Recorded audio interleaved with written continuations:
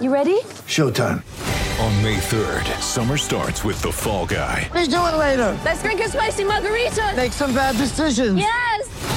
Audiences are falling in love with the most entertaining film of the year. Fall Guy. Fall Guy? Fall Guy. That's what the poster said. See Ryan Gosling and Emily Blunt in the movie critics say exists to make you happy. Trying to make it out? Nope. Because I don't either. It's not what I'm into right now. What are you into? Talking. Yeah. The Fall Guy. Only in theaters May 3rd. Rated PG-13.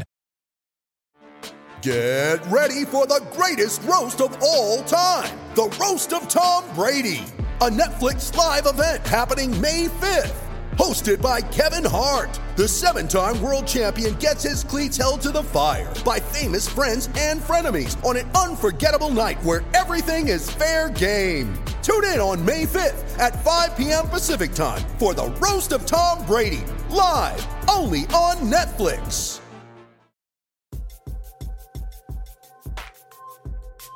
All right, what's up, guys? We're going to talk a little basketball. What is going on, John? What is going on? We should be on our way home from San Francisco for Game 7 with that crappy night flight that we had booked.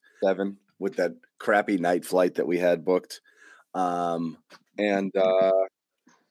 we're not. Instead, we've been basketball free for several days. We had to watch Draymond Green, make an ass of himself 8,000 times at the victory parade today. And that's what we got. So that's it. Parade done. Season over. Draft coming up on Thursday. Off season officially begins. So we're going to kind of do a little primer. This is a off season. And Bobby, it's fast, man. I don't understand the NBA's thinking with the off season this quick after the finals. It just seems silly. Well, you got to get ready for Summer League. We're just a couple weeks away. But got to all start of that it, roster up. That's not the point. Make Summer League later. Make it in August. Give them some breathing. We did enjoy the August one last year. Yeah.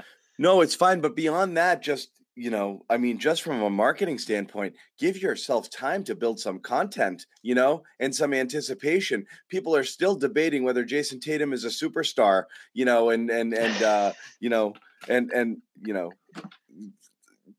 kind of just on finals, detox here, and you're already into the draft. Thankfully for the Celtics, not thankfully, but there's not much to think about here. They only have one pick. So we're going to break down a little bit of just kind of the off season and everything that is expected. And yeah, we'll throw out some names and we'll have some arguments and we'll have some laughs, I'm sure. But quick breakdown, pick number 53. They're a taxpayer for next year, so you're looking at mid-level money, mid-level exception. The taxpayer mid-level exception, $7 million, and you've got a couple of healthy TPEs. The biggest which is $17 million, and that's your best shot at acquiring a talented player to kind of supplement what you have. And then there's always the blow it up, crowd, or do something bold or bold strokes sort of crowd. And so you got to make a lot of these decisions really quickly. The TPE expires soon-ish, it's a month, July 18th. So you've got a little bit of, not much time there. You got to kind of really figure out what you're going to do here. And you got to figure it out fast. And that's always the downside of making it this deep, is your off season is really short. So we'll start with you, Bobby. First, just final thoughts on, on just the finals now that you've had a few days.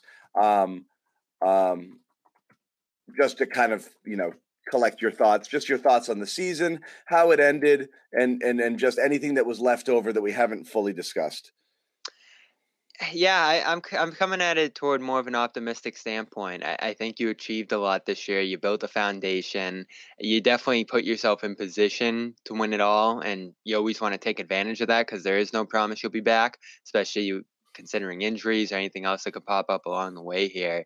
So I get why people are coming at it with a heavy dose of disappointment, but I don't understand the rage or frustration thrown at this season. I just think you accomplished so much, especially with your starters and building a rotation that effectively had the best starting lineup in the NBA when they were healthy, when they were rolling. Progress across pretty much the top three lines of the roster here. So I'm very satisfied with where Jason Tatum is at. I'm sure we'll get into him. but he's the least of my concerns going forward, even if he is the headline disappointer coming out of the finals. Jaylen Brown, I've been saying it for years, untradeable. I'm not messing with him at all. He's your window, unfortunately, given a 2-year contract that he's on right now. But I think you have to play it out. There's really not a better second option that you could imagine right now, even given his limitations. This summer is going to be about Marcus Smart. And I think that's the conversation I'm willing to have if we're going to talk about something big happening with this roster. I've been willing to have the conversation with him in the past. Fortunately, the team didn't make that move in the midpoint of last season because I think he raised his game to another level that allowed them to make the run that they did there. But I don't think he got enough scrutiny for the finals. And we're back in this place with him where we're asking, is he the solution at point guard? Could you upgrade on him? And does he fit ideally, not only on the court, but off the court next to the stars there? Is there a friction when things aren't going right between the stars on this team and him, his leadership position, and the ones that the Jays are trying to develop there? I'm willing to have the conversation. I just think it's a really difficult thing to upgrade. And you almost say, again, to go back to our conversation last summer, be careful what you wish for. Because both of us, John, would have said, Kyle Lowry, boom, done. Lonzo Ball, done. And you look at those two situations in Chicago and Miami and how they finished out there, and you wouldn't have been in a good spot with either of those players if it went the same way that it did in those locations. Marcus, by contrast, I think you couldn't have imagined a better season overall right until the very end. So we'll have this debate as we do every year with him. But I think you got a great amount out of him this season. He won Defensive Player of the Year. I thought he took strides as a point guard when he was disciplined in that position. So I'm leaning more toward keeping him, but I'm willing to listen to anyone's ideas when it comes to upgrading on him. Because how are you going to argue with the fact that ball handling and facilitation is a problem on this team after they just went turnover crazy through the postseason? Well, I have a hard time disputing that. There's a lot of layers to that, and we'll get into it as well. Because I think you've got I think it's a problem that goes beyond just Smart. But I'll address that. Just want to ask, just globally, your opinion. Is this team, and I want to get into Smart for sure. Is this team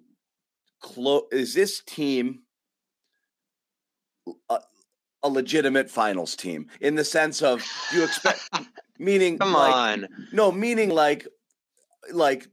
we've seen teams get to the finals and think, hey, we've arrived. And then you see them finish 7th in the conference the following year or get eliminated in the first or second round. So nothing is guaranteed in this conference. The question being is, do you view it as the Celtics were clearly the best team in the East and they're on the way up, or it's a team that caught some breaks along the way?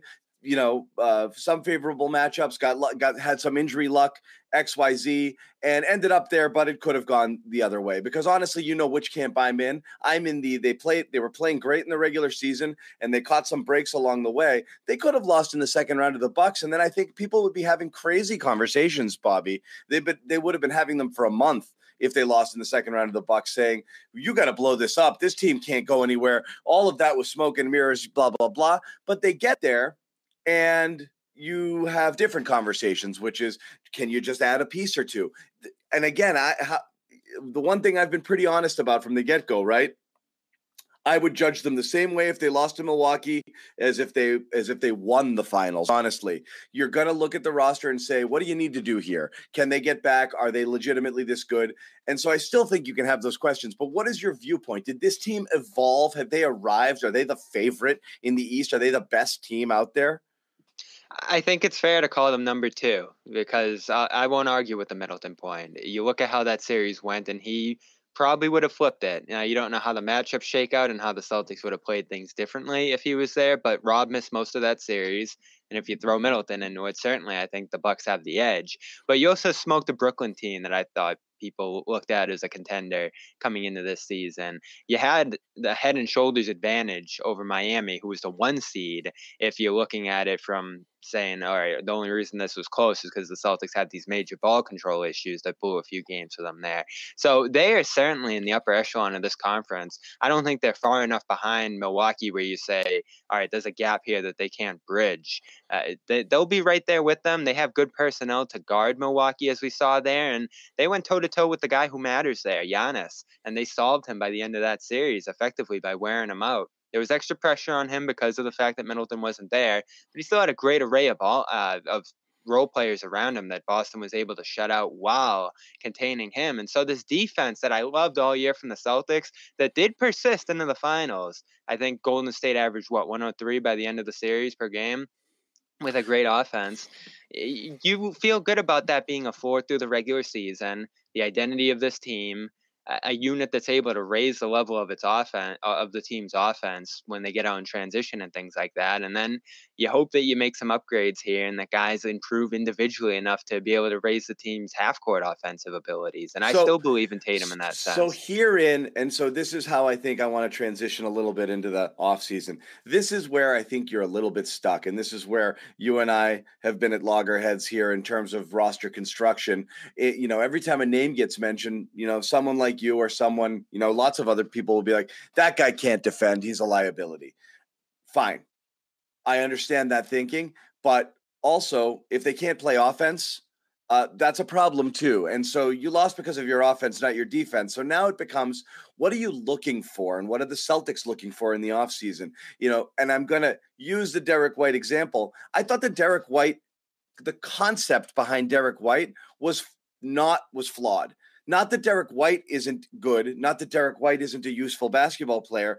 I didn't understand them needing a defensive specialist who's a combo guard that neither handles the ball and runs the show, is not a shooter, and also just is more defense on a team that was so desperately starved for shooting. Didn't understand it then. I think they thought they'd get a little more out of him than they did.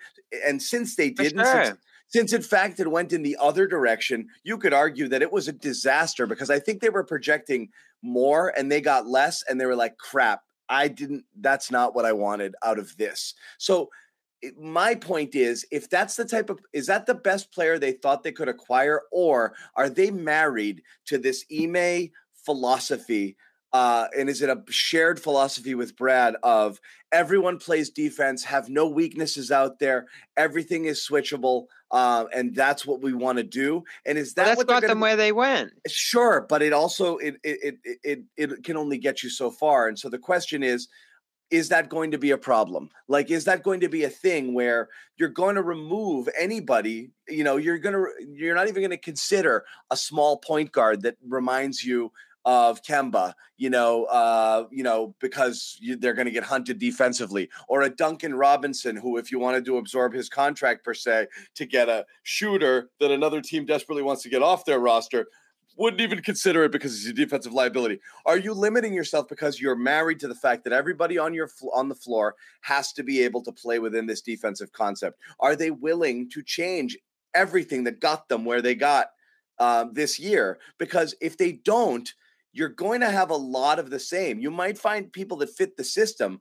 but you could end up with the same exact problems at the end of the year when you just don't have enough relief for Tatum and Brown, or enough shooting on the floor to space it, or enough dynamic playmakers on offense who can initiate offense on their own. That's going to be an issue. So I'm really curious what type of player they're targeting. I think those are two different conversations, the two you bring up there, because I wouldn't sacrifice what they're doing defensively by trading Smart for a guy who's less of a defender, possibly more upside as an offensive player. I think they just did the opposite of that, and it was the biggest difference between the 21 and 22 teams. So I'm not going to take away defensive pieces from this team in search of offense. Like Rob, I almost look at him going into this offseason and say he's just about untouchable, because I think he's the engine that really drives this defense, the scheme that takes them to the next level and gives them that championship upside. So I'm not looking to move him at all. I do think you have to look at more trade-off with Smart, but I'm not going to trade Smart for Jalen Brunson per se, who I think would be a dramatically worse defender in that spot. And I don't think the He upside you would get from be, him but then it offensively. becomes, and again, this is what I don't understand is the Golden State Warriors were playing lineups with how many weak defenders? The Golden State Warriors are the second best defense in basketball, had how many lineups with multiple people on the floor who were not plus defenders? Quite a few. Yeah, but they have a system that's kind of on a string. I understand, but that's the this point. Amazing is help defender in Green. You should be able to do that as well. And if you've got, someone like Rob back there to help clean up some of your messes, that's kind of the point. The Celtics defense should be able to hide some defensive liabilities there. You're playing lineups with Curry and Poole out there and not worried about getting killed. Clay, I know, who was once an all-world defender, is certainly not the same thing that he was before. I mean, he's more than capable, but he's not a lockdown guy anymore. But I mean, there were lineups Golden State was playing with guys who were not absolute killer defenders because they recognize the need for offense, and they're your champs. And they're not only your champs, they're your champs with the second-rated defense in the NBA, which would have undoubtedly been the first-rated defense in the NBA if Draymond Green didn't miss half the season. So why can't this work for the Celtics? Why does everybody have to be a plus defender? It doesn't make sense to me. Because I think they're going to have a shorter rotation than Golden State does. They can't have a shorter rotation because you can't play Tatum and Brown 40 minutes a game or high 30s. They can't get into the upper echelon of the tax like Golden State did. Like, there's just no way you're going to be able to match that level of depth. Now, you do have to get to like 9 or 10 here, I think, but you're pretty limited in how you can get there. I'm not opposed to bringing on Robinson, and this is the second. It's not even the Robinson as much. Yeah. It's not even Robinson as I'm saying. I use him because one, he fits into the TPE, and two, he's exactly the type of player that is all offense, no defense, that immediately gets dismissed here because the idea is that you have to be able to play defense to play within the system. But you're not giving up any of your defenders for him. So yeah. I feel better about that because you could put him out there as one singular defender who you can hide. Because against most teams, Golden State's probably one of the exceptions offensively. You can hide one guy. And the Celtics did that with Pritchard and Nesmith for stretches this year. I think you can get by with 4 great defenders, especially if Rob's on the floor, sort of in that Green role, protecting the back end. Like, there's a security blanket there that I think you can get away with one guy. But if you're trading in a central core rotation guy like Smart, who's playing 36 minutes a game, and you're bringing in a Brunson and saying, all right, we're playing this guy 36 minutes a game, that I think changes the fabric of your team. And do you gain enough offensively? Do you gain enough playmaking with a guy like that it's going to make up for the amount of defense you lose as a team? Because I don't think you're the number one defense anymore at that point. If you're playing, you're not. Like but that's there is where someone like Derek White all of a sudden becomes something a different story, because now you have confidence in him stepping in. None, but it doesn't matter. Meaning I have more confidence in him. Look, I have more confidence in his role on the team if you had someone else there, if you had your offense defense sort of combo, and certainly if you, let's say, replaced Smart with someone like a Brunson, then you would have White for more of a defensive sort of minded lineup. You could play both together, and you could hopefully find someone else who could come in, as a more of a shooting type option who could play alongside White. Or, what you'd want Pritchard to be, which you probably don't necessarily have in Pritchard. But I mean, you're finding different combinations that work there. I just think you have a couple of problems roster construction wise on this team right now. I do think having 2 elite wings as your 2 best players negates part of one when they're both on the floor. Where I do think from a roster perspective, you'd be better off if you had an elite person at one position and an elite person at a different position. That's just one thing. So I think there's a little offset there between the Jays. Just, how many times do you see it's your turn, my turn? It just defaults into that sometimes because those are the types of players that they are. I think you have the same redundancy, obviously, with Smart and White. And that's a bit of a problem because it doesn't allow you to play different types of lineups. It allows you to do the same thing. But the problem is you have a real tough time generating offense. So you don't have that like turbo button you can press when you want to kind of get. So Ime's trying and mixing and matching and trying to find different lineups. And really at the end of the day, I just need Tatum and or Brown on the floor at almost all times if I want to have an offensive lineup out there. And that's limiting because it puts such a heavy strain on those guys. All right, quick pause to tell you about our exclusive wagering partners and one of our sponsors here at the Garden Report. Bet Online over at betonline.ag. Football is back, and BetOnline is your number one source for all your football betting needs and sports info this season. Find all of the latest football odds, news, and game matchups. BetOnline is your continued source for all your wagering information, including live betting, free contests, and live scores. Always the fastest and easiest way to bet on all your favorite sports and events, including, of course, MLB, MMA, tennis, boxing, and of course, even golf. You know you're going to have basketball and hockey coming around the corner as well, so get ready for that. Use our promo code CLNS50 to receive your 50% welcome bonus on your first deposit. Once again, that code is CLNS50. Receive a 50% welcome bonus on your first deposit. Bet Online, where the game starts. Yeah, and I think when we talk about this real point guard conversation, which I hate, but after what happened, I'm willing to have, I don't think there's a guy out there that There isn't. have That's the ball problem. and There isn't. be solving that problem 40 minutes a night. The ball is going to be in Tatum's hands. That's the whole point of this, is that you want the ball in his hands a lot. So I for him don't to be able want to it do in his a lot hands with a it. lot. I don't like the offense when the ball is in Tatum's hands all the time. I really don't. I really do think you need.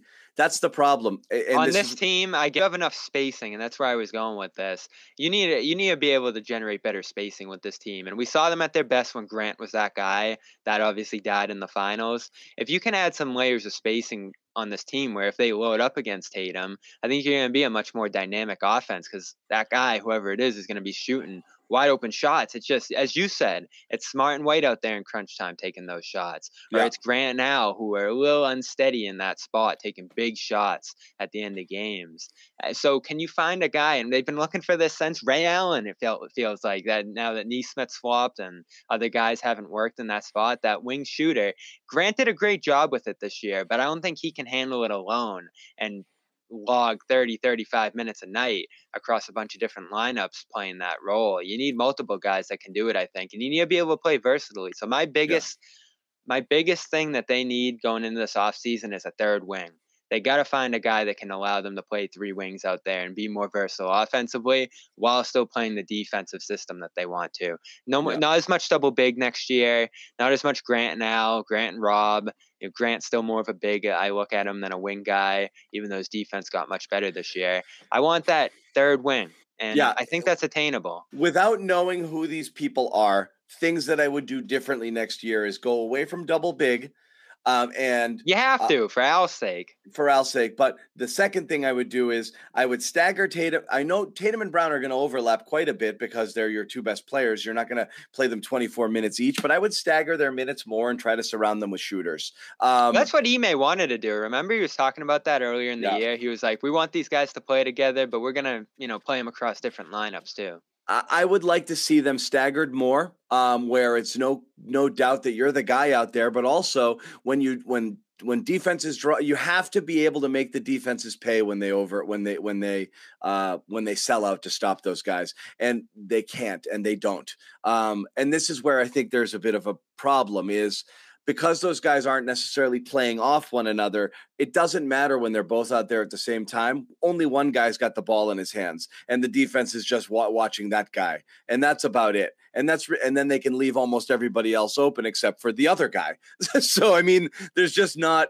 It doesn't really help you. The way that the roster is constructed right now, the burden is really heavy on those guys. And I don't want the ball in their hands a lot. They should not be making plays. And the reason they're making so many plays, or the reason they're asked to make so many plays, is I think you have to look at the way Ime handled things this year and think they're not just doing whatever they want out there. He does not want the ball in Smart's hands that much.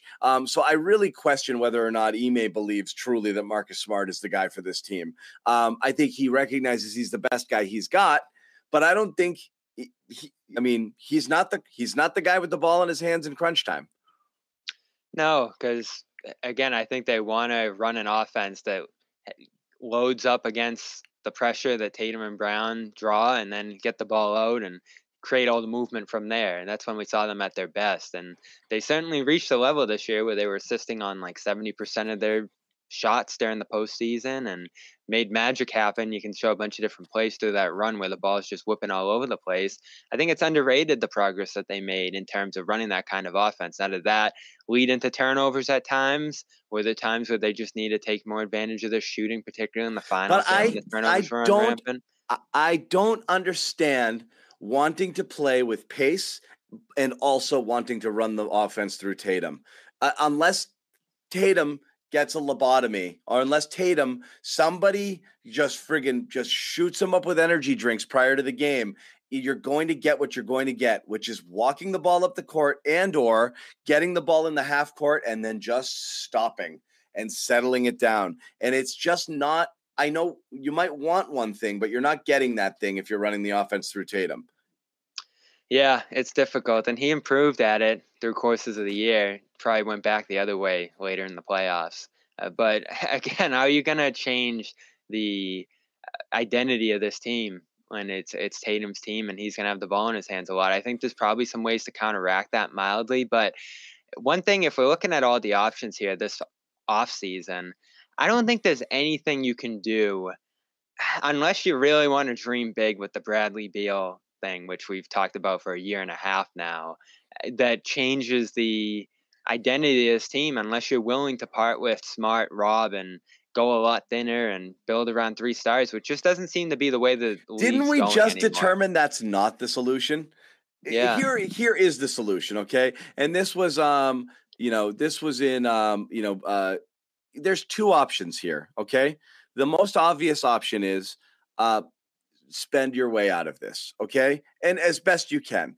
Don't be afraid. And they have a good chance to do that. Don't be afraid of the tax. If they weren't afraid of the tax this year, and you and I talked about it, and had figured out a way to maybe not have dumped Juancho earlier, to maybe have been able to hold on to Richardson and still acquire White, having moved different money around there, not been afraid to go into the tax, as they clearly were. The fact that everybody hit their bonuses when they went to the finals and the Celtics still avoided the tax makes it perfectly clear that Wick made it clear to Brad, no tax, period, this year. Unless we win the title. No matter what. And I want you to cross all your T's and dot all your I's and make sure all those bonuses, even if they come through, we're not. Because it isn't just paying the tax. It was the $12 to $13 million non-tax team check that non-tax teams were getting at the end of the year. And Wick wanted that, which makes it easier once you get that to spend into the tax this year. So I understand the thinking. But I mean, again, you see a team like Golden State, $89 million over the tax. You're never going to be that here. But if you've capped yourself at like 8 or 9 or 10 million, you're also going to be seriously restricting what you can and can't do. And the only way for this team to improve as currently constituted is to spend way into the tax. At the very least, you're hoping they use both the mid-level and the TPE. And according to Brian Robb at Mass Live, front office has been cleared to significantly expand teams' payroll heading into next year. What significantly means, obviously, is that's a subjective term.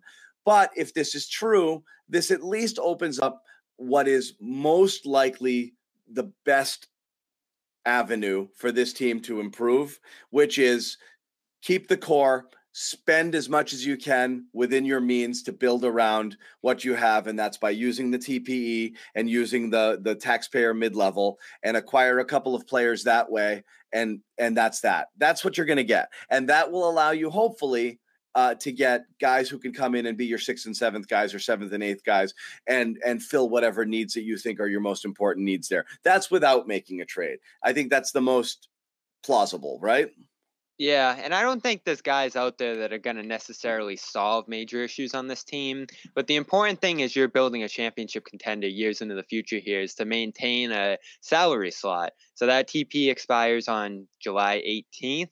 You want to keep as much of that on your books as you can so it doesn't go away. Because that plus Smart or that plus White can get you to a max player with other assets theoretically. And so you need those. You want those. You want that on your cap.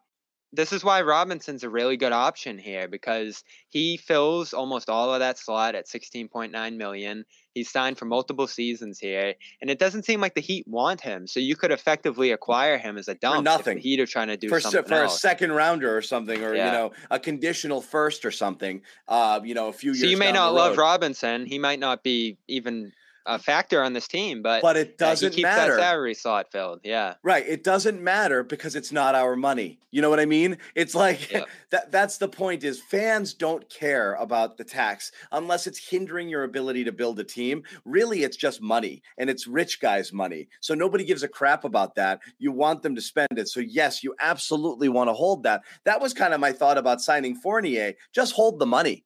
Just be expensive. Re-sign him even if you don't need him, but just have that salary, to hang on to. That's the downside of if you ended up with Fournier and it becomes bad money, you're like, there's nothing you can do with this. And that's kind of where you are with Tice now, right? And I know you don't. It might be where you are with White if something doesn't change too. And I don't know if he's somebody you can trade. So yes, it all could be bad money and you could be saddled with it. And the reality is, it is what you have no choice because that deadline's looming, and it's like, what are you going to do with this? But it's that or nothing. That's the point. You'd rather to you and me or to the fan, it's two players you don't love, but it doesn't hinder your flexibility to do anything because you either have that money or you don't have that money. In reality, it's exactly what the Warriors did to get even Wiggins. If they're bad contracts, you can offload them in a couple of years as expirings and they still have value. So there's no downside to using that full TPE outside of Wyc's wallet. Yeah, and you are kind of in a tricky spot tax-wise right now because as it stands, you're $8 million over the tax line. That's about $12 million in tax, and if you go across that, the increase in terms of penalties does increase pretty drastically. So you had 17 for Robinson. That's potentially, almost 3 times that value. And then, from there, if you had a mid-level guy, it could be over 3 times that value. So, are you looking at like a $40-50 million tax bill alone? I think they can cover that after years of not paying it here. And if you want to invest in a team that keeps Tatum and Brown around for years to come, plus you'll get some relief with Horford next year, you would think. I think now is definitely the time to secure that flexibility into the future and get 2 guys that might be able to help you. Like there's a world where Robinson helps you next year, and a mid-level guy will definitely help you to some degree. And we're not married to Robinson here. It's an easy name that fits in the TPE, that fills a need that another team isn't really interested in. We're not saying Will Barton's another one. I think using it is the most having the flexibility to use it is the most important thing. Ideally, you'd bring in a guy who wasn't tied for three years longer, who you're not sure what their value is going to be. But yes, finding a way to use it is fine. The problem is the better the player, the deeper you have to go into your vault of draft picks, which means realistically to get somebody good for that TPE, you're going to have to give a couple of first-round picks. That's the point. If you're doing like a herder, like what do you offer for a herder? Nothing. A Barton or going down the list here, other guys that have real value. Kyle Kuzma, like that. Those kind of guys are almost unattainable because you don't have much to offer. Josh you have nothing to Hart. offer. Yeah, Kelly Olynyk even. I don't even think you could go get Olynyk right now. Right. So the good thing about Robinson, even though he has a lot of downfalls and he's very expensive, is he's free. So like that's what you're looking for there, is just to maintain as much of that salary slot as you can and pay as little as you can. Because I don't think you want to offload a first of, what would it be at this point, a 2024 first? If you were getting after the draft, you can trade next. Guys. After the draft, you can trade 23 is available. Yeah, you can trade it. You just can't trade it now. Yeah, so I don't think you want to do that, even though I'm in favor of stacking those up and moving them if it's the right kind of guy. There just isn't the right kind of guy that's available to you right now, and this is the tricky thing. Like, there's nothing out there that I think just dramatically changes your roster, and you can dream of bigger moves, but I just don't think they're realistic. I mean, we started off the show talking about Brunson. You realistically can't do that because you're hard capped at 151 and you're at 151 right now. So there's really no way you can hard cap this team next year and fall under that unless you make dramatic cuts to the edge of the roster. So if you're going to make a big change to this roster, you're going to get a lot thinner. And we saw what this team looked like when they were very thin late in the years. We just talked about it. I think you want to be deeper. I think you want to be more versatile. I think you're good with 1 and 2 options being Tatum Brown, and Smart is a third, is that playmaking, scoring hybrid there. Like it's not perfect, but nothing in the league's perfect. You look at a lot of rosters around the league right now, it's like every team has flaws. Yes. It's just yours is a really frustrating one. And here's the two arguments being had simultaneously, okay? Because it's fair. I'm gonna go into my little bag. I do not like Tatum. I do not like Tatum and Brown as your clip that right there. We'll use that. I do not like your two best players both being wing players. I don't think it's an ideal roster construction place. I would rather than Tatum and Brown. I would rather it be one of those two and an absolute elite, playmaking point guard or an elite Chris big. Paul? No, meaning like what if there was Ja Morant and Brown or Ja Morant and Tatum, I'd feel better about it than the two wings. That's all I'm saying. A player of their caliber in their class at a different position, I would like that better. But can you acquire something like that? It'd be very difficult. So that's a hard thing to do. I would like a point guard. Absent of that, I would like a point guard who is more of a playmaker, an initiator, and a creator than Marcus Smart is. And I don't know that you can get that. So those are the two conversations is I wish Marcus Smart was somebody different or somebody who could do more offensively and more creative and more dynamic. And I wish the two best players weren't both wing players. I would like it if they were staggered, but you'd have to make massive blow up moves in order to move this around with no guarantee that you would necessarily get better. So it'd be some really bold strokes.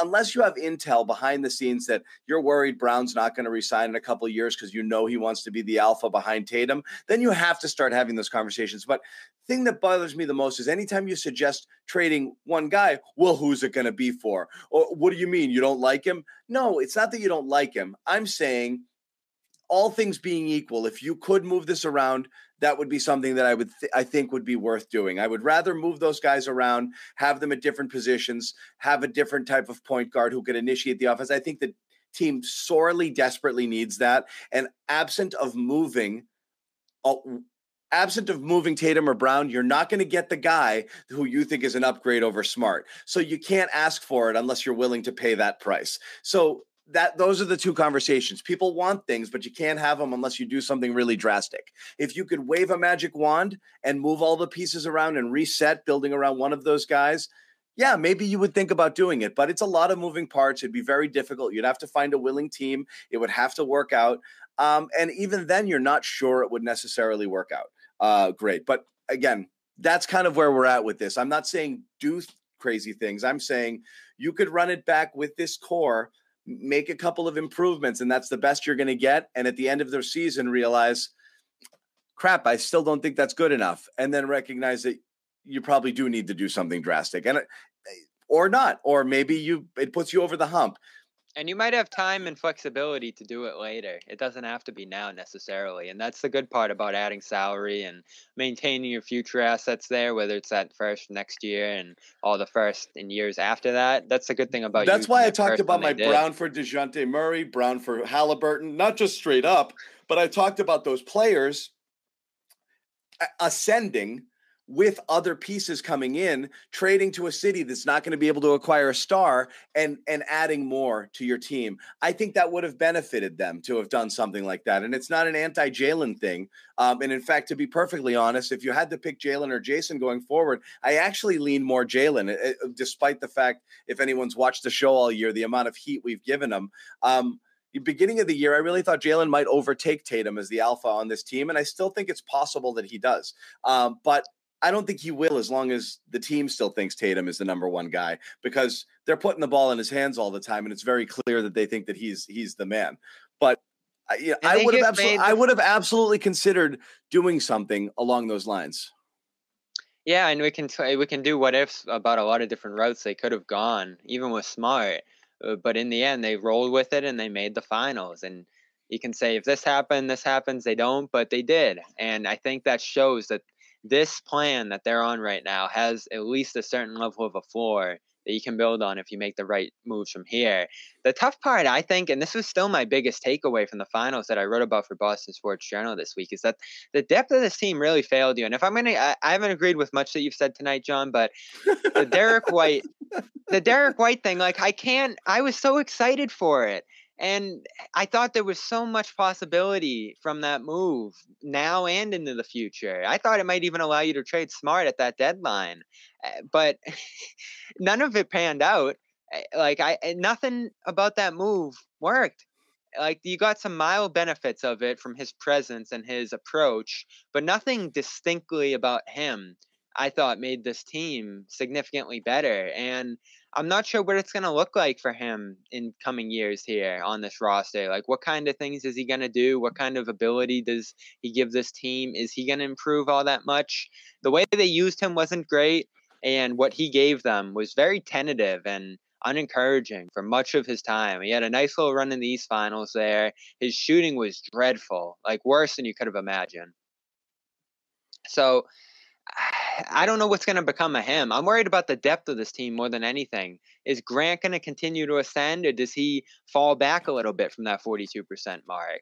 Pritchard, I think you lose. I don't think there's much upside there at this point. And I think this team's actually going to be looking to replace a lot of what Pritchard and Nesmith bring to the table at those spots. So that's my thing, you got to get deeper. Bobby, I said this and everyone got mad. Like, you got mad during the year when I said this. I was like, what this in the simplest terms, what's the team's most likely objective this offseason? That's to find two guys to play in front of Grant and Pritchard. Okay. That's what I said.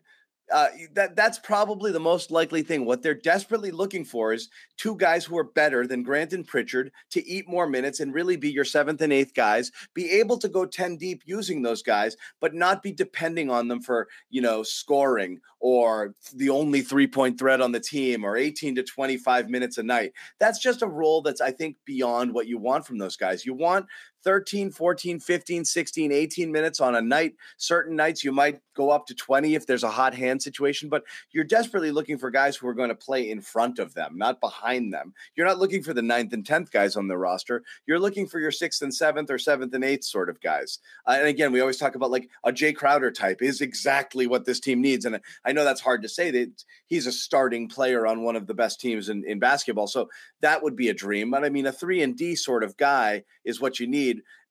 Those aren't. And Grant was that for the whole regular season. I know, but they don't grow on trees, those guys. So Grant was the closest thing they had on the roster, and he absolutely played well and beyond expectations. But they're still looking for better than that, because I think they recognize what Grant is. I think a name that gets thrown around is PJ Tucker. Again, he's 125 years old. So again, at some point that's going to expire. 2017, I would have loved that. Yeah, that's going to expire, but you watched him do exactly the type of stuff you would like to have somebody come in off your bench and do to you. You see him locking up and making life hard on Jason Tatum, who's first team All NBA. Shit, even 90% of that would be valuable on the Celtics next season. So sure, yeah, that's a mid-level sort of guy, who might want to sign with a ready-made contending team. Why not? I would roll the dice on that. I think that's about as good as you could possibly expect out of that mid-level. Or you're getting a specialist, somebody who does one thing and one thing only, and that might be a shooter or something, and who can't play a lick of defense. Well, yeah, you got to think of the chemistry here too, and it's not like I have a full read on how Tucker would fit on this team, but they did go down that path of bringing this badass guy who's going to take no crap and teach these guys how to win. His name was Tristan Thompson, and that didn't go too well. So I'm looking for more skill. I'm looking for more on-court production that can help the team here rather than anything intangible or another guy looking to lead with his own brand here. I think the leadership on this team, even though if you don't feel great about it, is hopefully going to improve here. The maturity internally is going to grow. And I don't think you need to bring in anyone outside who's going to try to shake up the room.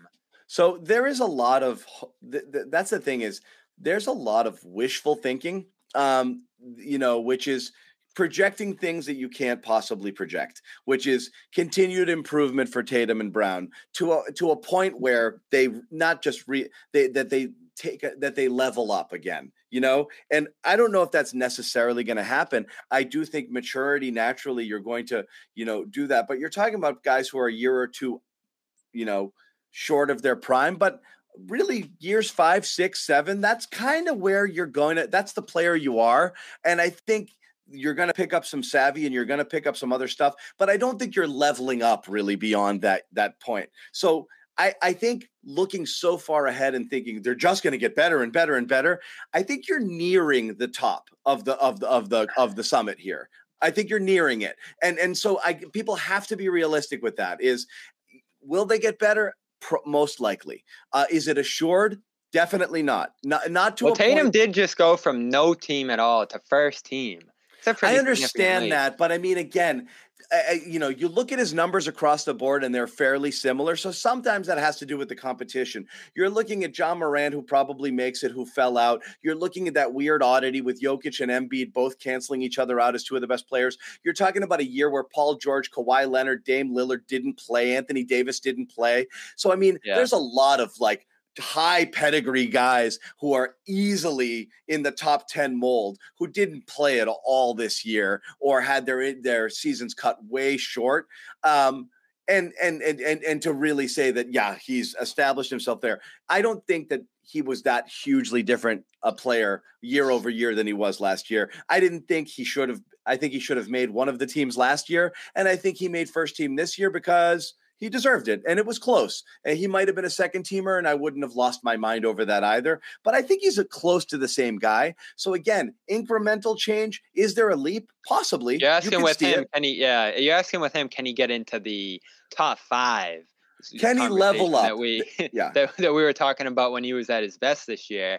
And I think right now, he's not quite there, and he's gonna have to take that leap to get into that. He's got to level up, or he's Paul George, who's a phenomenal player. He's in that stratosphere, he's in that level, which is awesome. That's still an amazing player. If you told me you could draft that player and have him for 15 years, you'd be like, yes. So again, it's not a disappointment to not be Kawhi Leonard. If you have the help, you can win a championship. It's not an insult to Jason Tatum to say he's Paul George and not Kawhi Leonard. That's a great friggin' player. Is he your alpha and the guy that you necessarily build around? I don't know. You need a really good team around that person that has a lot of different pieces and components. It's harder. But again, luckily right now, and again, I think we still gloss over this. This team's defense. I believe Brown has more levels up than Tatum. That's my opinion. When we talk about that's great because he's older. I do believe Brown actually has a little bit more room for growth. And I don't know why I think that, and it just might be my opinion, but we've seen him go. He's covered. He's gone. Tatum's been really good from the get-go. You could argue just offensively, he's been close to the same guy for 3 years. But didn't he improve more than Brown this year? So Brown took a step back because his handle got sloppy as hell, and I don't know what happened because I felt he had cleaned it up the year before. So Brown without that, Brown was really hurt. But we saw Brown level up twice last year and once the year before, and look at times like he was one of the better players in the league. It's there. I just don't know how to access it. With Tatum, I think you've got to embrace that growth. Tatum sought out. And again, I'm not saying Brown didn't seek it out because he was in the film room with Ime during the winter when the COVID stuff was happening and everything. And he got that winter run there at point guard for the month or so. But that's what he's going to have to go through and the team's going to have to embrace. And they tried it last year. They just weren't successful at doing the same stuff playmaking-wise with Brown that Tatum did. And if you want him to take that leap, he's going to have to do it, as frustrating as it's going to be. But the difference between those guys is Brown has significantly better athleticism, and honestly, you might argue a better shooter as well. And so Tatum has to get in the lab a little bit this year to figure some stuff out because that handle's not great. He's not getting by people off the dribble, and really his strength is in kind of being able to hit those really tough shots. My biggest problem with Tatum is those handles are great. Yeah, they're not. My biggest problem with the thing is, though, Brown is so athletic, he can get easy buckets. My biggest problem with Tatum is every shot is a challenge for him. He gets so few easy baskets. There's not a lot of superstars that can't count on a few easy buckets. Tatum can count on very few easy buckets. He has to work for hard. The degree of difficulty on a lot of his shots, even the ones around the rim, he's horrible around the rim for an elite player. There's not a lot of high scoring players who do that. And you can see that in his true shooting percentage and other things like that. he just doesn't make enough shots because he takes tough shots. He doesn't get enough gimmies. It's going to take them some time to get better at what they need to get at here, which isn't just ball control and making the right reads, which I think were the two initial steps here. See, about the people things they say weren't stuff able like to do. this. Which statistics show that Tatum is a better shooter than Brown? Show me the stats. Brown is better. No, it's close, and it's not. Brown is a better shooter. Brown is a better.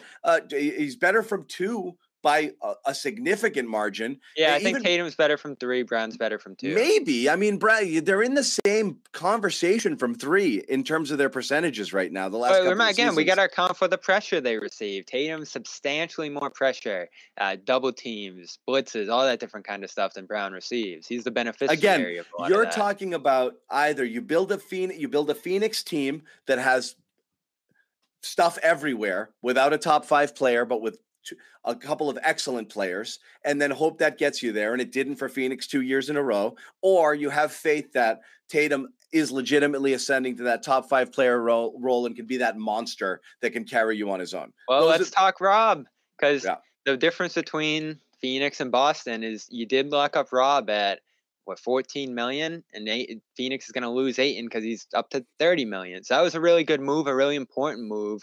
But the question you're asking there is, can you count on his health year in and year out? Because I think we both agree that if Rob makes the leaps he could potentially make here and stays healthy, so that's the thing. He's got a championship over the next couple years. And so when you look internally, again, I honestly believe Tatum is at or close to his ceiling. I think he could get stronger again. And I think if he does, he will finish through contact and you'll see those easy buckets. That'll be the thing. Everyone is like, he got too strong. I'm sorry. He's still not strong enough. It's not even close. He went back to so many bad habits in the playoffs, avoiding contact. He got too big. It affected his shot. No, he needs to be much stronger. For the type of player he is, he has to recognize he's not that shake and bake wiggle guy who's going to be beating guys off the dribble. He's got to be strong. He's got to go up and over people, into people, get to the free throw line, and then shoot over them. That's it. He is weak. He needs to be much stronger, much stronger. That's the key for him. And that will improve him, because I do think, like I said, athletically, he's not an athletic freak. So he needs that strength. The great guys in this league either overpower people or their skill takes them to another level. I don't think Tatum's skill has ever been. Like their freakish athleticism. Luka's skill is off the charts, or Antetokounmpo. You don't have a lot of guys. He's got to be more like Antetokounmpo. Yeah. He's got to be a little bit more forceful. Yep. Yeah. Because the Stars are. I mean, they will their way. If Tatum was going to win those finals, it was going to be through willing his way through Green at the rim and overpowering those double teams into the lane and scoring at the basket. I mean, if he put, let's say, 75% of the makeable misses at the rim in, probably would have been a completely different series. Completely different. But he just wasn't forceful enough in the interior. Yeah. And it felt like the physicality and everything he faced caught up to him mentally by the end of it. So he's still playing a little bit of AAU college ball with just kind of getting guys on a string and just he's just back. Playing in the park, step back sort of stuff. And let me take this guy to school. And honestly, the reality is, if you went through the numbers and you looked at it, when he's guarded by elite wing defenders elite athletes, elite wing athlete type guys who are long, he can't get by those guys. They keep him in front of them. And he can't necessarily shoot up and over them either, because they play. Wiggins dominated him. Wiggins ate him alive, because Tatum couldn't shoot over him either, because Wiggins was playing him so close. He could get up and contest those step backs because he was right in his face. So reality is, you can't be an elite player and a one-on-one type player and get locked up, by really good guys, or when teams throw doubles at you. You have to be good enough to fight through that stuff. So Tatum can get there, but he has to keep evolving. I think Brown, like I said, as I've always thought, he's a frustrating player to watch, but just the physical tools are there. And when he gets on those rolls, you just want to harness that, bottle it. I know, but we know what prevents it. It's the fact that he can't control the ball and he's got to get there. man that position. So they're both dealing with flaws that I think accentuate each other's struggles, whether it's Tatum's difficulty getting the ball out of crowds and such, or Brown's ability to not play point and let Tatum get off the ball. Like, they both need to improve in those weakness areas for each other to reach a new level here. And I thought they both took steps. They certainly started passing to each other and screening for each other and all these little things we look for throughout the year. But right now, Tatum, as you say, the forcefulness has to improve. His ability to be active off the ball definitely needs to improve. But he's got to be able to trust the guys around him to play make. And that's where we get back to Smart. Do they trust him in that role? And the big men that I think they need to utilize much more, making reads, and then just, I think, empowering teammates throughout the flow of games, making teammates better. That's probably like the third step for them to achieve. And, they did a good job at spots with Grant, but that was more of Grant hitting everything he took from three this year. So those are all going to be important areas for both of them. So again, I just want to be clear, because I see a comment like this. This is not a Tatum overreaction. It really is. And Bobby can attest to this based off of a lot of our chats, behind the scenes. I have some concern, I really do. You're concerned, John, if they stay the same. If they're adamant about reaching new levels as players, this is going to go well here, because they're both young and they both have enough years left together, I think, to see this through. Yeah. But if they stay the same and they're satisfied with who they are and they think, oh, this is good enough, I'm who I am, it's not going to end well. Because I just don't think you can improve the roster enough around them for these guys, who they are, to win you a championship. It's pretty close because of the defense, but offensively, you saw there was a lot to be desired out of this group. So this is all, we can talk about free agents all day long. We can talk about the TP all night long. You can dream a Beal if you really want to, but no matter what they do, it's going to be about these two reaching a new level. It's 100% in terms of two things. Will they reach that level? Do you believe that they will reach that level? And do you believe that they are intent on staying here together to see it all the way through? And this do you have any other choice? The Celtics, who? The Celtics. Their only choice is to look to deal one of the two in a blockbuster trade. How can you do that, though? Right after you make the finals.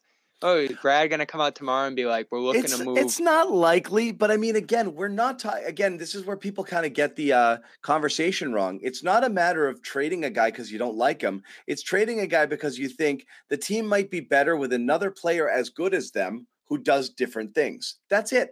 It's not that complicated. You'd have to have some incredible foresight. I mean, you'd have to go back in time effectively and say, all right, we're going to get Murray and he's going to become what he became. And we're going to get like Ja when he first got drafted. And even that would have probably been a reach utilizing Brown back then. We're saying you'd need tremendous foresight, and Indiana just did it. They traded an established all-star player, for a guy who they thought is going to become an all-star. And I said at the moment of that trade, the best player who just went in that deal was Halliburton. Easier to do it when you're out of the playoffs, though. It is. When you No just made question. the finals. No question. Yeah. So, and Sabonis, again, not as good of a player as Brown, again, so this is if you want to be bold. You have to decide, do you want the two of them together? And are you content building the roster around them? And the answer is, more likely than not, that's the direction they're going to go, in which case you have your very boring options of adding TPE and mid-level exception, run it back, and hope the improvement comes from within, which is very reasonable take and most likely what's going to happen. Or you start to get a little bit crafty and you start having the next conversation, which is the Marcus conversation, or the Marcus and Rob conversation, or do you roll those guys up into a third star sort of thing? That's the next level. The craziest one is, splitting these two guys up, which when you say that, people lose their minds. That's the least likely thing to happen. But when you say this guy's, this is off the table and that guy's here's what I think you should do. I don't believe anyone's untouchable, but realistically, they're keeping these guys and they're trying to build around them. I think what you do is you make these edge of the roster improvements. We talk about the draft this weekend, the MLE and TP moves. You carry it into next year and see where it brings you. If you're really having big offensive struggles, if it's not working with Smart, I know you're not necessarily in a position of strength then, but I don't think you're in a position now where you can get ahead and make that Brown move you're talking about, or make that move that upgrades Smart. You can dream about a lot of different guys, and the grass might look greener at that spot right now. But again, like Brogdon, I wouldn't trade Smart for Brogdon right now. You can't do the Brunson thing. You can't do most free agents now from a sign and trade perspective. You can really only do a TP that's not going to cost you any of those things, or an MLE, which you can't get those high level free agents, but you might be able to get an extra wing here that makes you just a little bit more versatile. So this is all going to have to happen internally here. There's no quick fix. If something drastic has to change, I think you have the ability to do it later. That Beal thing's going to be there. I don't think Beal's moving this summer anyway. It's hard for me to imagine him passing up to $250 million there and making a big move right now. There's really no upside to it. So sign that. He's tradable at the deadline or whenever that deadline passes, or next summer, and then you can maybe reassess it then. Because, look, I mean, Vegas thinks you're the favorites to get him. I think there's a lot of reasons you could potentially get him. It's just about if it makes sense for you, if it makes sense for him, and there's the pieces in place to do it at that time. Right now, I say no. You ride this defense. You ride this internal improvement. Yeah, you try to get better along the edges and set yourself up for stuff down the line, and you feel good about what you just did last year and the coach. And I think that's the safest move. I think it's the most likely move. When I say do other stuff, I'm saying I don't think it's off the table simply because you reached the NBA Finals.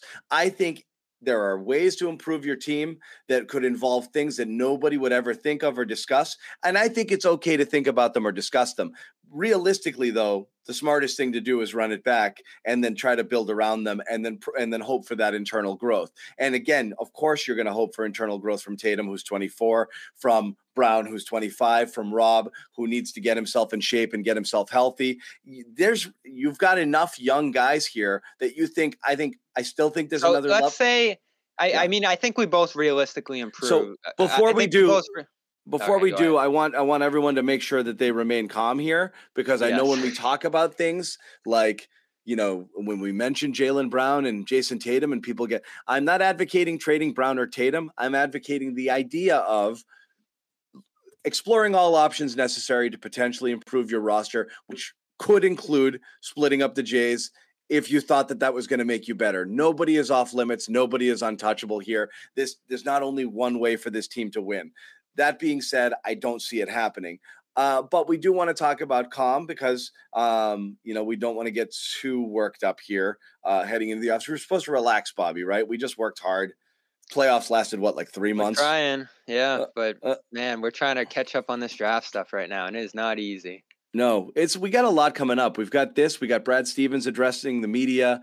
I can't wait for that, because Brad doesn't usually say something, but he'll usually set a theme that makes you think about what he's. He may definitively say something along the lines of none of these guys are going anywhere. We've got our guys here, and just double down on stuff. So you could see that. But as far as calm is concerned, we just want to tell you, if you've been watching this podcast, this show, you know that one of our sponsors throughout the basketball season is calm.com, number one, mental wellness app. I know trying something new is intimidating. Meditation, something you've heard about, you don't know exactly how to get into it. This is super easy. Just go check out Calm. Great way to relax your body, get your mind right. Morning rituals, they can change your day. Evening rituals might even be more important, okay? The way you wind down and the way you get your mind right and before bedtime, and Calm can really help you do that. Stop your mind from racing and your thoughts from drifting, and you just drift off to sleep naturally. So again, it's a sleep aid. It's a wellness app. It's got great stuff like breathing exercises and guided meditations and curated music tracks, imaginative sleep stories for children and adults. A lot of great stuff that can really, like I said, help you relax, help you get to bed at night. Several members of the Garden Report use it. Sherrod Blakely's a big user of Calm.com. Yep. Jimmy Toscano, Calm.com. He can't get enough of it. So again, go to Calm.com/garden. You get a special offer, 40% off a Calm premium subscription. I know you'll say things like, I can find this on the web. Trust me. Having all of this in one place, the way that it's laid out on this app is going to make things so much easier for you or for yourself. Just try it.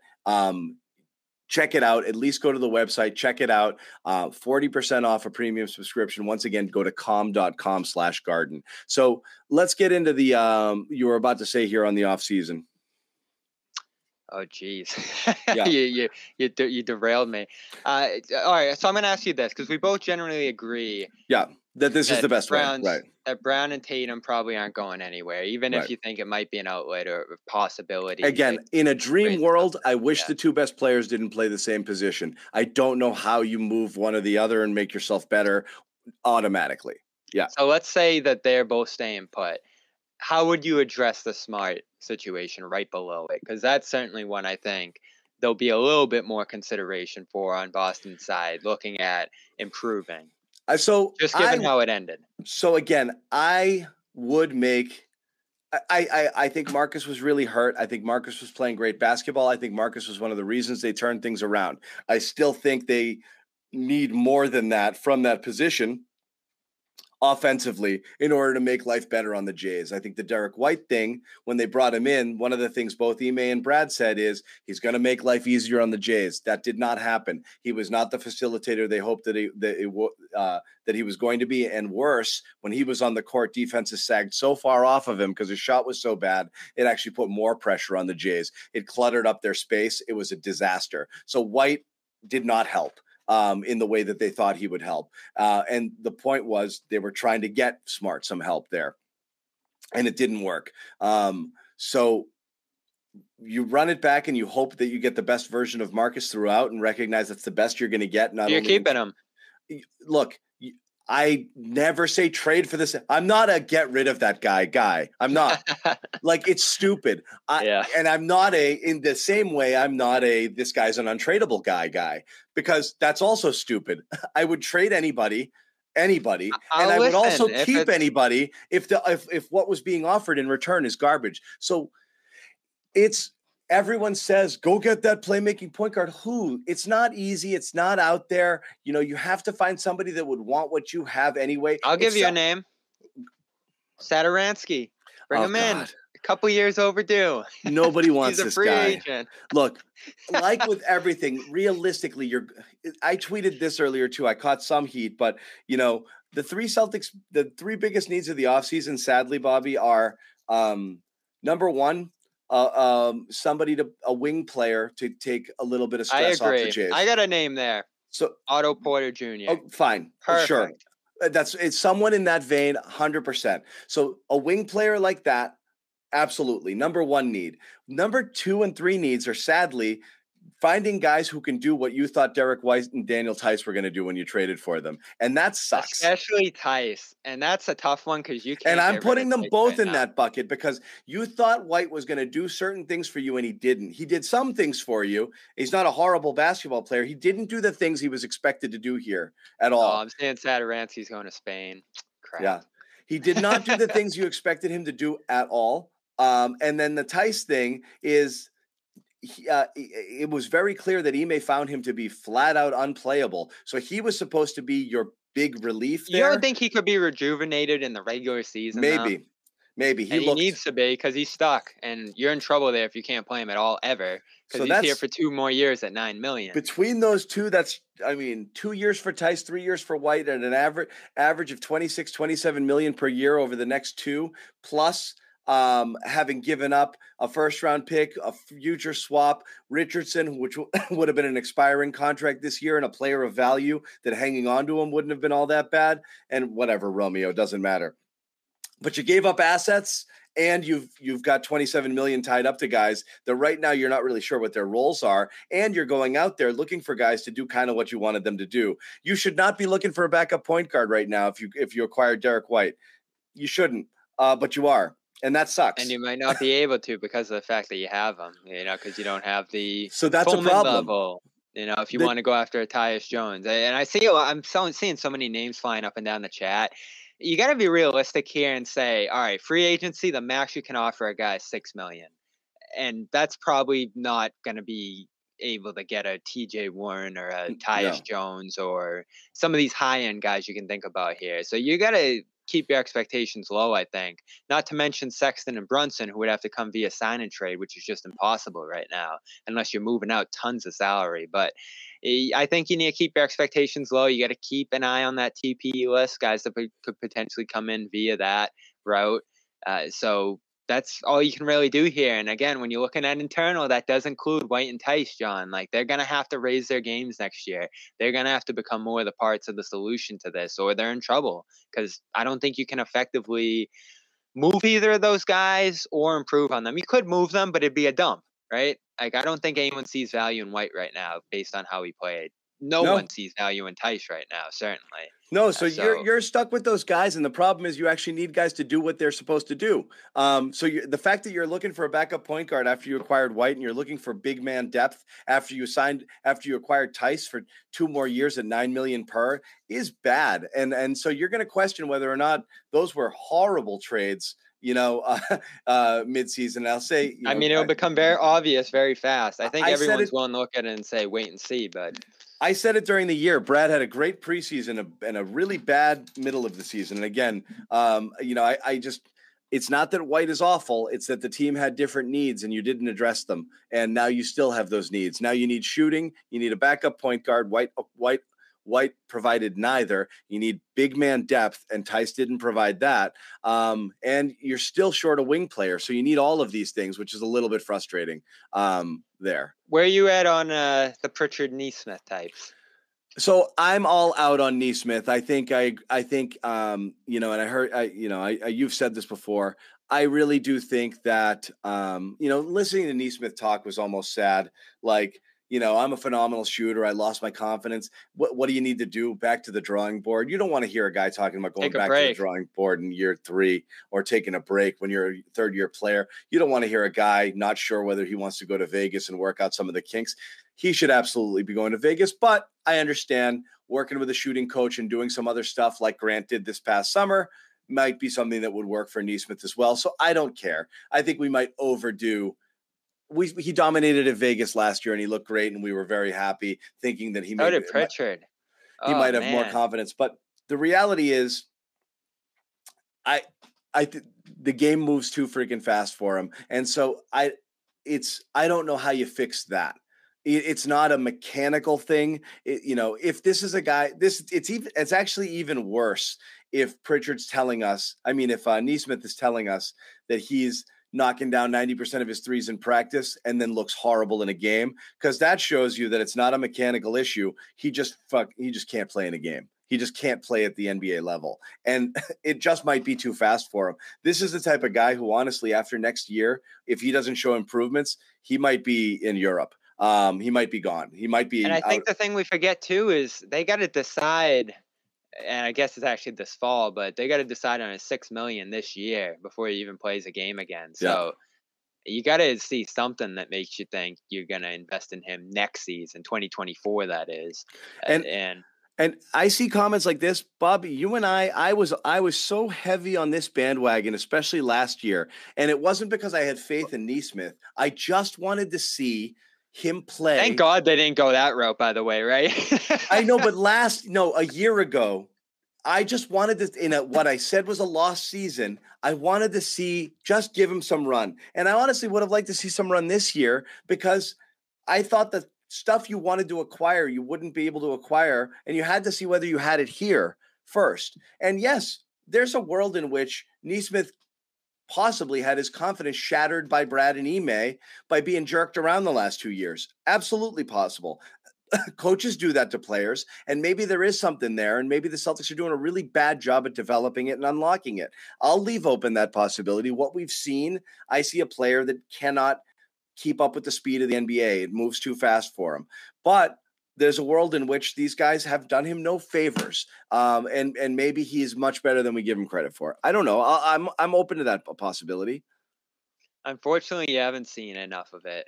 I think he got a little better at defense, but every time you put him in, he couldn't dream of making a shot, and they were almost all wide open. So he's running out of time fast, and I wouldn't behoove the Celtics blame the Celtics rather if they move on at this point, because again, you have to make the decision on 24 now. If he's not going to summer league, if there's really no way to gauge whether he's going to help you going forward, it might make sense to throw him into some deal and try to get a more experienced player at that spot, because you're going to do that anyway, right? You're not going to rely on Neesmith going into this season. And if people, he shows up and helps you, great. But they're going to look to replace him almost immediately, don't you think? Yeah, and I will ban people from the chat if you keep saying Madar or Juan Bejaran. Those guys can't play. They can't even play overseas. They can't play. They can't play at that level. They're not coming here to play, guys. I won't rule out Yam. There's room for him. Juwan, he's too young. I think Juwan got dominated in the league he played in. He cannot play. Yeah. He cannot play. Not yet, guys. Take it. Neither of them are solution, certainly. No. And as for Thursday, I think you're probably going to be going in a similar direction at 53. To those a draft and stash. Yeah. Because you can't. What are you going to do? Bring a guy in here? I mean, they have roster space this time. Last year, I don't think they had roster space. They do. And if you see a guy who's like, yeah, let's give it a shot. I know it's a joke, Kibram. For some people are dead serious. There's a lot of people in this chat who think Yam is the answer. There's people here who legit think he's better than Marcus Smart right now.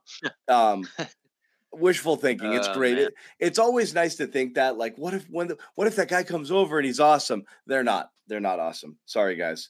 I don't think it's ever happened. Has a guy like that ever come over and made massive waves after being stashed? Not that I know of. Anyway, so yeah, we have that on Thursday. I know you mentioned, we didn't get deep. You asked the Marcus question. I'll answer it outright. I don't know what goes on behind the scenes, Bobby. Like, what's your vibe? You spent time with the team, obviously, a lot in the second half of the season.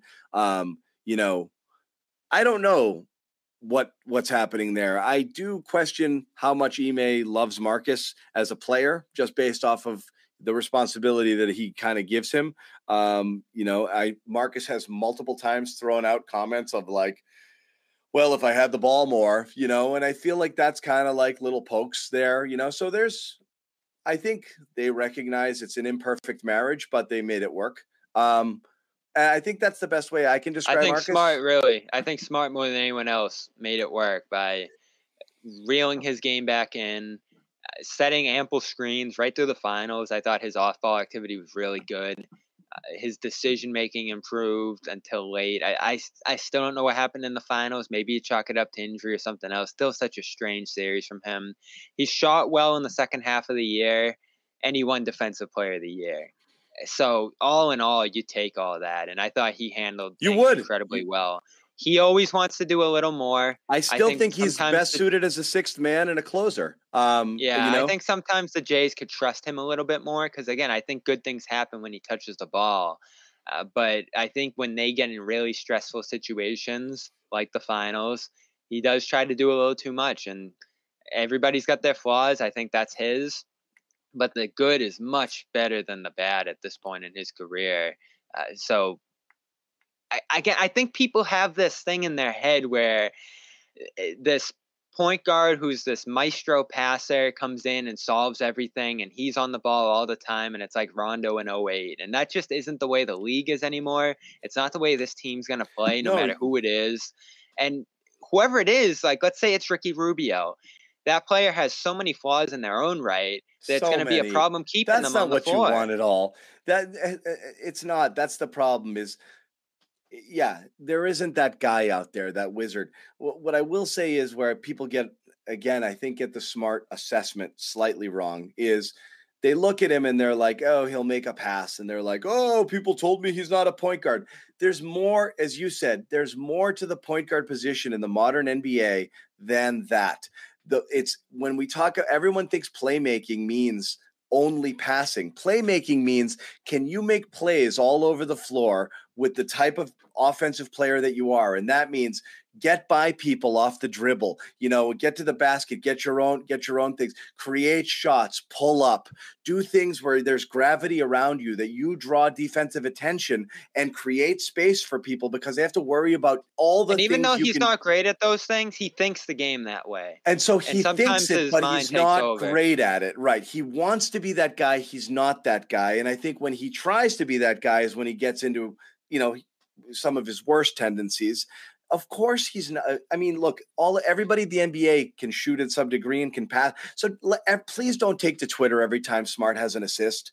And I do love his passing. And say, look, he's a real point guard.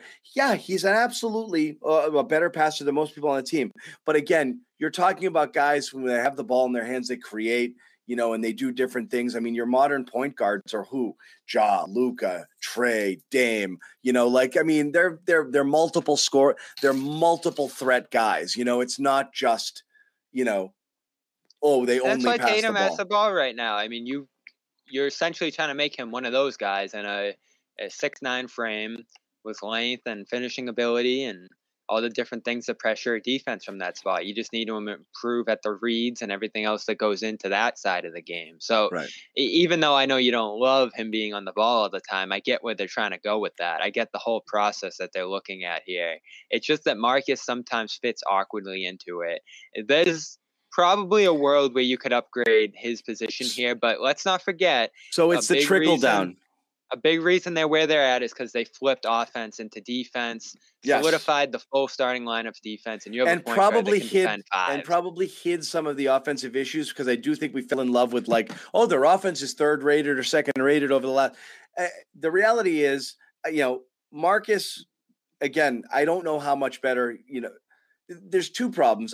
Because he's not a spacer, and fine, his shot improved over the second half of the year, but he's one of those guys that the other teams want to shoot the ball. And so his presence out there is always going to draw more attention to the Jays. And the fact that they don't trust him running the offense entirely on his own puts the ball in Jalen and Jason's hands and makes them primary ball handlers, and then makes Marcus a spacer and a not great shooter. It's a weird fit, That's where it gets awkward with him. And that's what made White's addition so devastating, is because he basically became a worse version of Smart. Became a worse version of that. So now he's not running it. He's not setting up for those guys. The defense isn't paying attention, or not only that, they want the ball to swing to those guys, so they're going to leave them there. They're going to crowd the other guys. That's always been Boston's issue. Yeah, every postseason. That's where it hurts. It ends that way. Yeah. So you have to look at Smart, not just for the things he does when he does it, but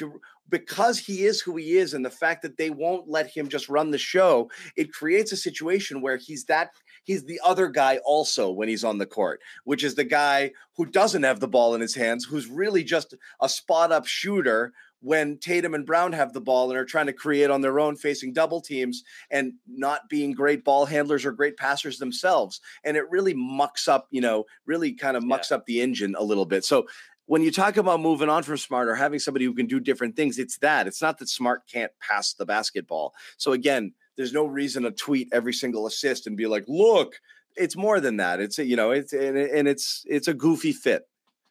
Yeah. And I don't think his value is enough to upgrade on him, which is important. And he's more valuable to you than he is to other people for the most part. Especially now that you have this 5-man starting lineup that just smash teams. And there's a world where if you're fully healthy with those 5 guys on the court, you're beating teams by big enough margins where you're not in crunch time a lot of the time. And what's going to be important to making this roster deeper and diversifying yourself, and especially bench guys improving like White and Grant, is to have more options in crunch time, to not have to necessarily go to White and Smart every time, or even have Smart on the ball all the time in crunch time. As you said, 6-man, I don't think you can get back to that world, but in 2019, when you had that roster, there probably would have been games where Smart wasn't on the floor if it all worked out. So does Robinson come in and make himself an option in those spots, or Porter, one of those wings? Yeah. There's not a lot of avenues now to making yourself deeper and more versatile, but you put yourself in the right direction if you make a few good decisions this offseason. Not to mention bringing in some good young guys that have some upside and you feel good about playing and developing, if that's possible. Couple more things I want to hit on before we go. The number one, we've thrown it out a bit. I know it's getting traction, so I just want your quick thought on Bradley Beal. It's not. Let's not have the conversation about whether it's realistic.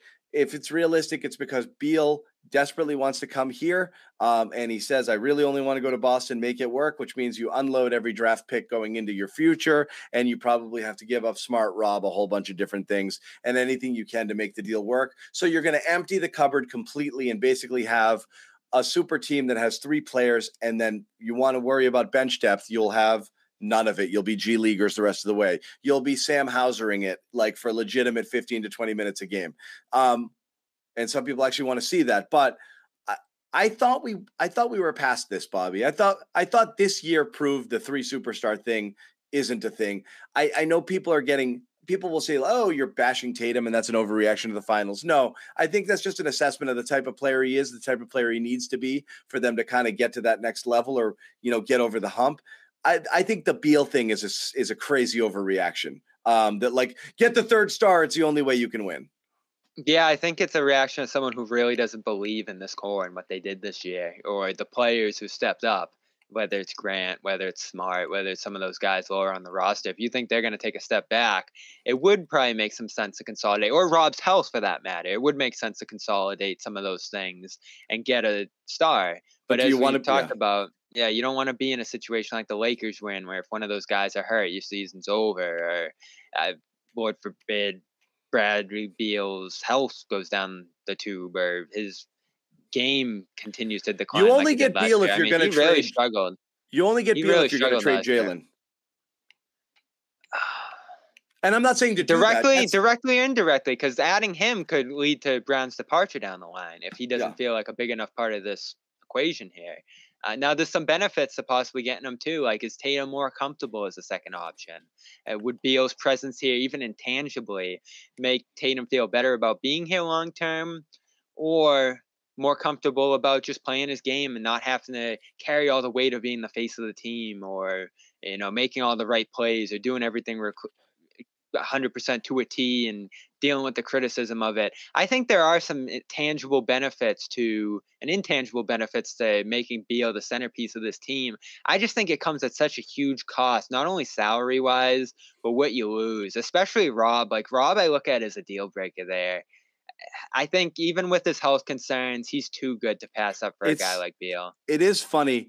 The Rob conversation is so interesting because, and these people who think you're going to get him for White, Tyson, Grant, forget about it. No, the Rob conversation is so interesting now because last year, before, when you're talking about including him, you're still talking about including potential.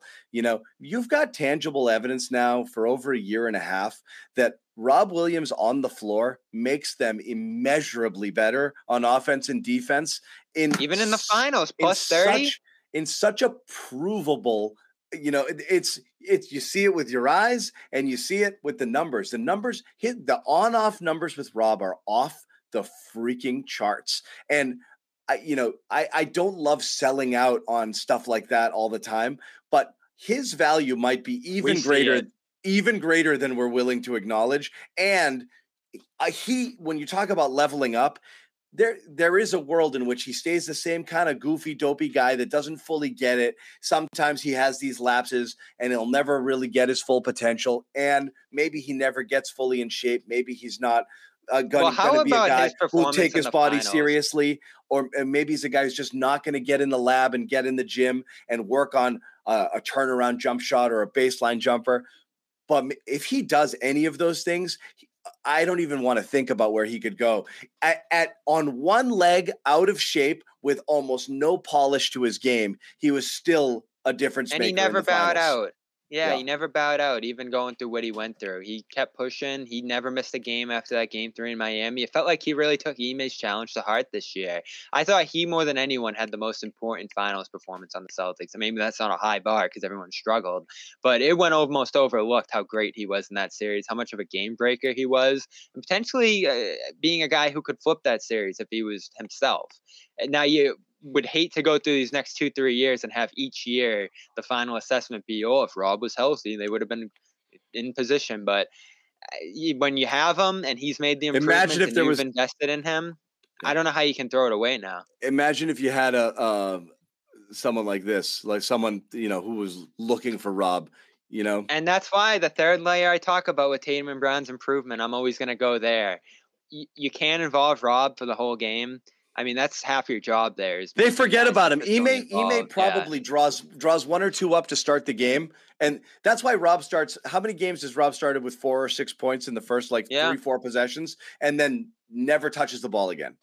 I couldn't believe how little they used him in the playoffs as a playmaker. And part of that's on him getting more aggressive and demanding that role. I think he's pretty conciliatory toward the others and letting them do that. But he has a great ability. There were a few assists to Tatum in the finals that you looked at and said, wow, he's still capable of that, even at this health level he's at right now. I'm thrilled about Rob's future. I was a skeptic in the past. He blew me away this year. Unbelievable. And if he didn't get hurt, he would have been my defensive player of the year. And on a team that's dying for easy buckets, my God, this guy shoots 80% from the floor for his career. This is the easiest bucket Started you have hitting on the his free floor. throws too in the playoffs. Yeah. He got so much better this year. Yeah.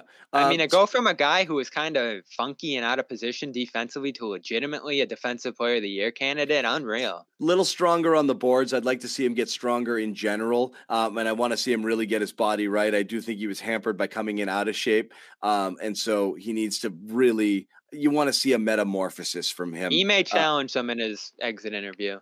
Yeah. I think he was really the only one he mentioned by name. What did he say specifically there? Got to get stronger and get healthier. Yep. It's a conditioning thing with Rob. He's just not. Again, people are like, they took that comment at the beginning of the year when he's like, I got to bang against Greg Monroe and whatever, and it was you got a little chubby. And he did. He was out of shape. He was horribly out of shape. He couldn't jump. He just looked terrible to start the year. Last thing I want to talk about. Oh, go ahead. No, you go ahead. I was going to say, one guy we didn't mention, Al, real quick. You feel good about him next year? I mean, you wonder whether there's a world in which Al will take some sort of restructure or something, to finish out his career here. It's tough because he's at 19.5 now, right? I thought about you got so used to saying 14.5, but they made the finals, and now it's 19.5. He's 19.5. So not even much wiggle room to restructure. No. Yeah. Now it's 19.5 to 26, but you wonder, I don't know if there's something that can happen there, but I think Al comes back, and you can count on, you just got to find a way to reduce his minutes a little, and we talked about it a little with the double big thing. I think playing only one of those guys on the floor at a time just helps preserve each of them, and it also just gives you a more dynamic lineup. So I do think you need to get away from that double big starting lineup and find a way to stagger their minutes. One thing we wanted to mention just in passing, again, just because the ripple effects that this could potentially have in the East. And I know people are, the Schadenfreude here is off the charts, and people are just, doing victory laps over the dismantling of the Nets. But Shams with a report today that Irving and the Nets are at an impasse. He could seek to opt out or more likely opt in, but, look for one of those sign and trade situations, which I think would have to happen to get anywhere he would want to go. Lakers, Knicks. I mean, if he goes running back to LeBron, my goodness, that would just be perfect. I mean, he's got no shame, despite all the comments he's made in the past. Now, with Brooklyn included about staying and being there with Durant, now it looks like he's making a little bit of a leverage play here to get his full salary, to get the year security, or I don't know what. It definitely is a leverage play, and I could see him doing it. I feel like the Nets, I've said this since that series where he just looked unhinged and uninvolved, and I thought just the whole experience with him this year was not what they want to roll with going forward into the future. Even Kevin Durant at this point should start to have some questions about where this is going with Kyrie as a player. I'd let him go. I'd take what you can get. And if it leads to Durant's departure, oh, well, it just didn't work. But you already lost Harden from it. You're going to double down and go through this experience again. No, not to mention the durability. I've said ever since the series, John, they got to let him go. What upside is there? You may have to decide to process this thing. You may have to say, I'm going to trade Kyrie, but I want, instead of, I want expiring salaries and I want a shit ton of draft picks. And then I'm going to look to trade Durant to the best, I'm going to look to get my Harden deal off of Durant and start over. You failed, It's tough to trade Durant though. I don't know what you get for him that makes it worth it. They're in a tough spot. I mean, even with this Lakers deal, I was kicking around some stuff in the machine earlier. I think the What one are you that going makes to put the most- Westbrook and Durant together? I mean, what are we talking No, about you here? can't do that. So you're gonna have to reroute Russ somewhere. The one team that's been talked about throughout with Russ that didn't make sense on its own was the Pacers, just because of how much salary they're trying to move. But does Turner and Brogdon get you anywhere if you're the Nets? Like that might be the best version of a deal of a return that gets you somewhere today, not including picks and such. And you might actually have to give picks to make that worth Indiana's while. I don't know where Russ goes. That's a problem in itself for the Lakers. And then on top of that, trying to get value for Kyrie. The Nets are probably screwed no matter what. Kyrie, no matter what they do here. Kyrie, And that's great news for the Celtics, certainly. Kyrie for White and what? What would you do? No, you're done with it. I guarantee you the price starts dropping enough on that, and there'll be some Celtics fans who are like, but it might work, huh? What if we could make it work? Again, John, I mean, the day they brought him back, I said, here we go. Like, if you thought this was just like a low 2-week thing and a mandate and like a thing in a vacuum, it wasn't. Like, his availability was a problem throughout the 3 years there. His temperament, massive issue throughout. I think I saw a stat. It was 103 games played and 122 missed or something along those lines. But, that was his Nets tenure. Yeah, it's all part of the same experience, even though they're three separate situations, whether it was the first year injury, the second year absences and hiatuses, whatever you want to call them, and the third year vaccine debacle. It was all one string of dysfunction there. And they bring Nash back, and I think they're going to lose some useful role players. I never had love for that Brooklyn situation, and now certainly it looks like it's going off the rails. Yeah. We'll see. Anyway, wanted to get that. The Knicks will be interesting, though. Wanted to Still get it in your backyard. We wrapped it. Yep, that'll be interesting. And it's always good theater, but I did want to mention that before we wrapped completely. We went a little long, but again, we had a lot to talk about. Brad Stevens talks tomorrow, so we're going to jump back on and do something after Brad and dice up some of his comments, see if we can read anything into it as we head into the off season. Bobby and I will also be back on Thursday to do some draft related content. Again, the Celtics only have one pick there, but we'll be on standby should there be any unexpected moves or trades, and then we will analyze the Celtics selection at the end. That's good. We can almost go live after the whole draft since they're picking at the end. So we'll just wait. Stay here and wait. Yeah. Bingo. So we'll wait, but we'll be around. We might pop in when they go on the clock and then kind of react to that pick, and then we'll see what they say afterwards. So we'll have content coming up the next couple nights, as always. Content sponsored by Calm, #1 wellness app right now, calm.com/garden. Receive 40% off a Calm premium subscription. Please go check it out. And of course, subscribe to our YouTube channels.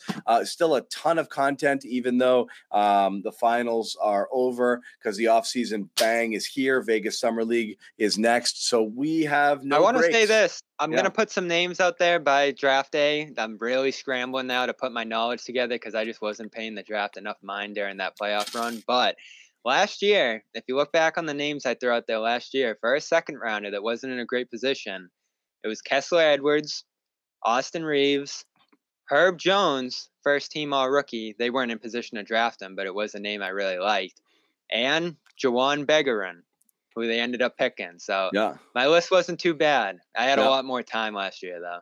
Yeah, a lot more time. But one way or the other, Bobby's going to dig deep, and he'll pull some names out of a hat and see what the Celtics do there. And again, trades are always possible.